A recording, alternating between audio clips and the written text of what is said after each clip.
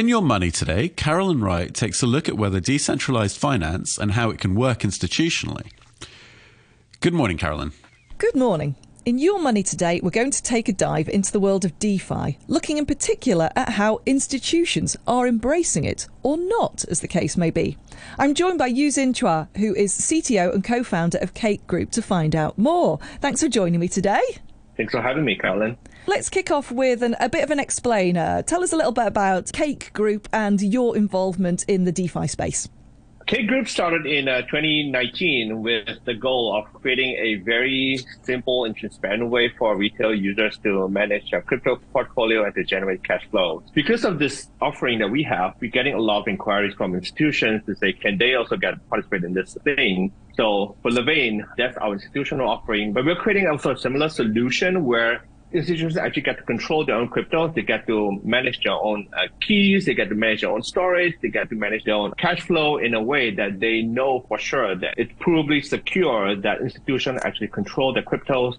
And at the same time, you get to generate yield. You get to do all the DeFi stuff that retail users are enjoying without sacrificing any of your policy or securities and all that. Let's also get back to basics on DeFi. For anyone who isn't actually familiar with it, can you explain exactly what it is?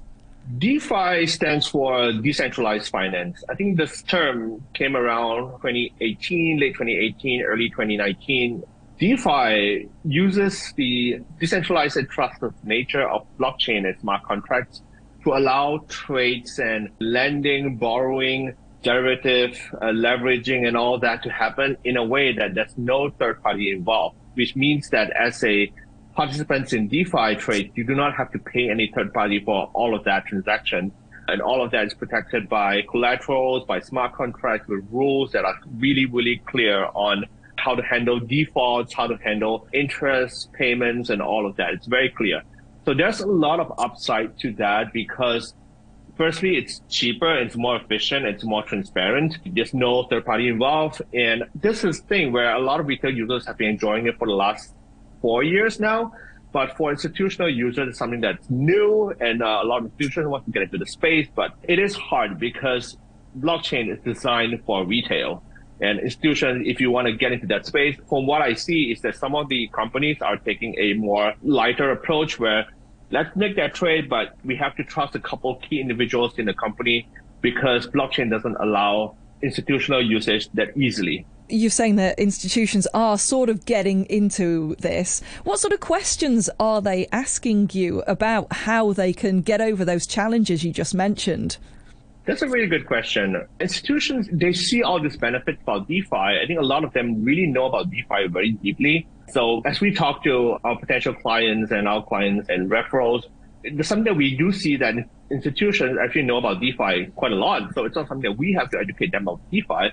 What we have to talk to them about is things like how can we do this without having to trust like one or two individuals in a company with this huge amount of sum that could be coming from our shareholders or our fund investors and all that, because it's a major risk for companies to do that.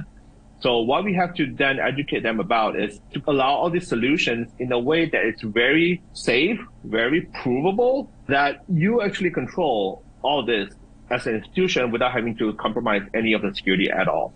For institutions, like blockchain is designed for retail from the start. Like you can do all these trades as an individual easily. You just have to install like MetaMask and those wallets that you use on your phone. And you can just do those trades on your own without having to entrust any third party. But for institution, in order for you to do that, usually you're going to have to entrust a couple of individuals and you have to take a compromise on that.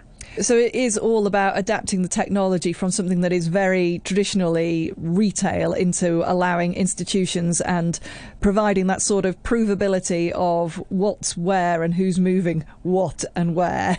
Exactly, you put it perfectly, Carolyn. So let's talk a little bit about that. We talked about the technology quite a bit there. Let's talk about where we stand in terms of regulation, because that is something that keeps on coming up around this space.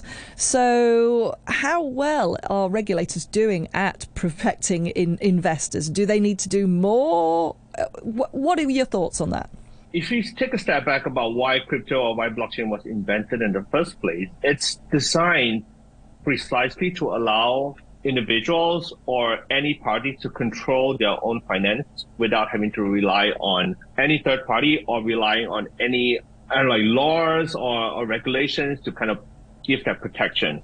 But what we've also seen as well is that there are issues with smart contracts. There are issues with rug pull, basically schemes that are designed to outright scam some of the crypto users from their funds. So therefore, regulators try to step in to kind of offer that protection a little bit more. But what we've also seen gradually, especially lately in the United States, for instance, is that it's becoming more and more beyond just consumer protection and becoming more and more unfriendly towards crypto, that the regulators are trying to shut down some of the crypto companies, even though they're doing things right. They're trying to make sure that their users are protected and all of that. But it's getting harder and harder to run a crypto company in the general sense. But what we've also seen as well in Hong Kong is that it's becoming more and more open as a crypto hub, especially in Asia. This is despite all that what's happening in the world, especially in the West, where it's getting harder to run now.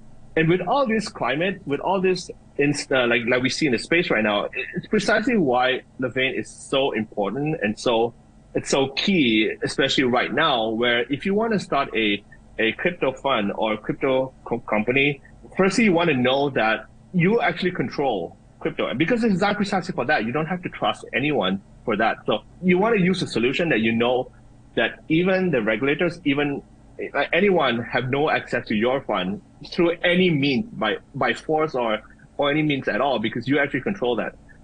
Because that's what crypto is all about. So this is why, for regulations, it's getting it. At one side, we're seeing tightening up. At one side, we're seeing opening up especially in Hong Kong. So we're right here in Singapore. So we're also kind of like in the middle, where I think it's a great place for, especially as a tech provider. So we have that good